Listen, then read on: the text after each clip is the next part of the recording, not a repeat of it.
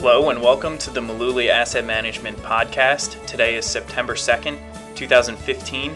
This is Brendan, and today Tom and I are going to talk about trusting your process, no matter what it is, as an investor. I think it's really interesting that when markets are calm or when we speak to a new client, we always talk in broad terms about strategies.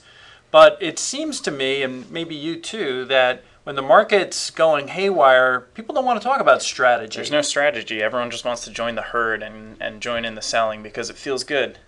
It does feel good, I think, and they feel like they're doing something, like I should be doing something. But there's different strategies out there when you do invest, and it doesn't really matter what strategy you subscribe to. They all work. Yeah, whether all of it's them work. Relative strength or buy and hold or value. If you're a value investor, all of these things work at different times. It's not having a game plan, though, that really is a recipe for disaster. Definitely. And even additionally, if you do have a game plan, but it's not one that you can stick with, especially during times of volatility like we've been experiencing in the last few weeks, that's even more problematic. That's just as problematic as not having a game plan if you can't stick with it. Yeah, if you ditch the strategy when times get tough, it's the same as having no strategy at all. Yeah, but unfortunately, that's what a lot of people want to do when the market starts pulling back. Yeah. Now, you found some pretty good numbers from Dalbar that I think we should share. Yeah. According to their 2015 quantitative analysis of investor behavior,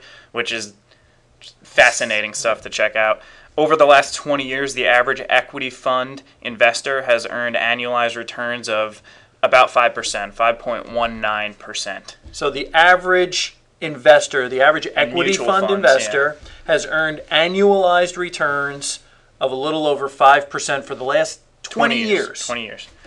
Over that same time period, the S&P 500 has earned annualized returns of 9.85%. Okay, let me get this straight. S&P 500, the yardstick that a lot of people use, has returned almost 10% annualized for the last 20 years, even with some huge down years like 2008. Going back 10 years puts us at 2005. There's been some pretty bad times in the market in the last 10 years. So going back 20 years even too. Even more, sure. Two bear markets in there. Right.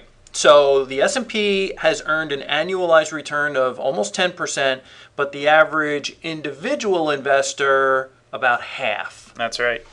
Any guess as to why there's about a 4.5-5% gap between those two right there? I can't blame it all on fees. No, that's not going to be the answer. I think it's people ditching their strategy, or not having a strategy at all. Yep. So selling when the herds are selling, joining the herd, and then getting back in at a higher price because they all screwed up and it wasn't time to get out. When all the ladies on CNBC are crying, yes, and it's time to get out of the market or do something. Yeah, right. The only reason the S&P 500 is able to outperform most equity mutual fund investors over time is because it doesn't have emotions. It can't ditch the strategy. It's not a person. It doesn't have feelings. Right. And the whole idea with the S&P 500 is it buys the 500 largest companies in the United States, the 500 listed U.S. stocks, and weights them according to their market cap. So they have really pretty simple rules, and they stick to it, and they make changes when it's appropriate to make changes. But they don't say at S&P, they say, well, the market's in trouble, we're going to ditch. Yeah, that's not how it works. And honestly, this strategy is not even that compelling. You said it's very simple, and we've seen value strategies and momentum strategies outperform the S&P 500 over time as long as you stick with those two. Even something as simple as equal weighting the S&P 500 has outperformed over time, as long as you stuck with that too. That's the key in all of these. It doesn't matter. Right. It doesn't matter which factor you're picking. You can outperform the S&P 500 if you can stick with the strategy. I think we've seen across our desks here in the office, study after study after study shows that these models consistently outperform humans. And you can repeat this information as much as you want, and when the market's doing well, that sounds great, but as soon as the market's going bad, all these long-term investors become panic people, right. The panicked masses. Right. So why is it, I guess this is really kind of our question today, why is it that investors don't trust a rules-based approach or a rules-based model? I think what it comes down to is that we're not very trusting of models. You can't. It's my money. You can't call up the S&P 500 index and ask it what's going on in the market, but right. you can trust a human more so than that, even if that human is yourself. Yeah. A lot of people like to trust their own judgment, their gut instinct, sure. and that's usually not the way to go. How many times over the years have we heard people say, "Don't you think the model's broken?"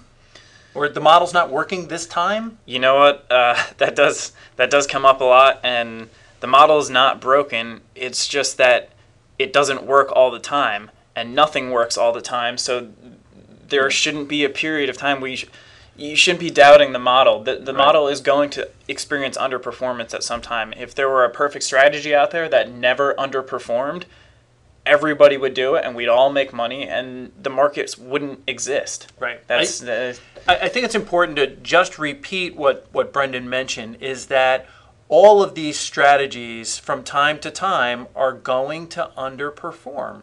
That's just the way it works. Yeah. So this behavior of not trusting models has actually been dubbed algorithm aversion, and the guys over at Alpha Architect shared an academic research paper and then their own views on it that kind of talked about this algorithm aversion. This is actually pretty good. It was a funny example from the paper that they shared. And it's something that's happened to every single one of us if you drive. Definitely. So the example was posed this way. You're driving to work and you hit traffic. So you decide to take a different route and avoid the traffic jam. I mean, right. We've all probably done that before. We know sometimes it works, sometimes it doesn't. So right. in this case, you end up being 20 minutes later than usual to work, and your coworker tells you, "Oh, you didn't need to go around the traffic. It really wasn't that bad. I got here 15 minutes ago, and everything was fine." So in that case, do you decide to never trust your own judgment again?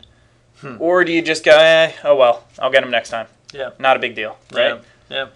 It's really the same situation, but instead of trusting your own judgment, you use your new GPS. Yeah, so you let the GPS try and direct you around the traffic jam that's put itself right in front of you, and you end up being 20 minutes later to work. You get there and you hear the same thing from your coworker. Oh, you didn't need to go around the traffic. It wasn't that bad. So now what do you do? Stupid GPS. See? Now you're doubting the model. Well, you have something else to blame other than yourself in this instance. Right. So that's a lot easier. And I think that's what a lot of people do when they're following a certain strategy or maybe a model or whatever it may be, whatever their strategy entails. It's easier to say the model's broken, or it's not working. It's time. Its time has come, and maybe it's not perfect. Yeah, that's an out-of-date model. It's time. It's past. I think really it's human nature to just not trust a system of rules more than our own instincts, or to go by our gut. Or somebody else. The reality is, the gut is a lot less reliable than this. Strategy that never changes. It doesn't have emotions. These rules-based models and systems have been shown to outperform humans. But like I said, we can repeat this as many times as we want. It still becomes difficult to follow that when the time comes, and the time usually comes when the market is being volatile. Right. So when we do talk about different investments in these podcasts, it's important to know that none of the securities that we mention in any of our podcasts represent a past specific recommendation of Malooly Asset Management. And this podcast is not a recommendation to buy or sell any securities we happen to mention along the way. But more importantly, if you're relying on just a podcast for investment advice, we think you're probably making a mistake. That's why we strongly urge our listeners to consult with their investment advisor before they make that decision to buy or sell any kind of investment. Now, if you don't have an investment advisor, we'd be happy to talk to you and answer whatever questions you have. There's no cost or obligation. Just pick up the phone. We're in New Jersey. Our phone number is 732-223-9000, or you can find us on the web at maluli.net. Okay, that's all we have for now. We'll be back next week with a new podcast, and thanks for listening.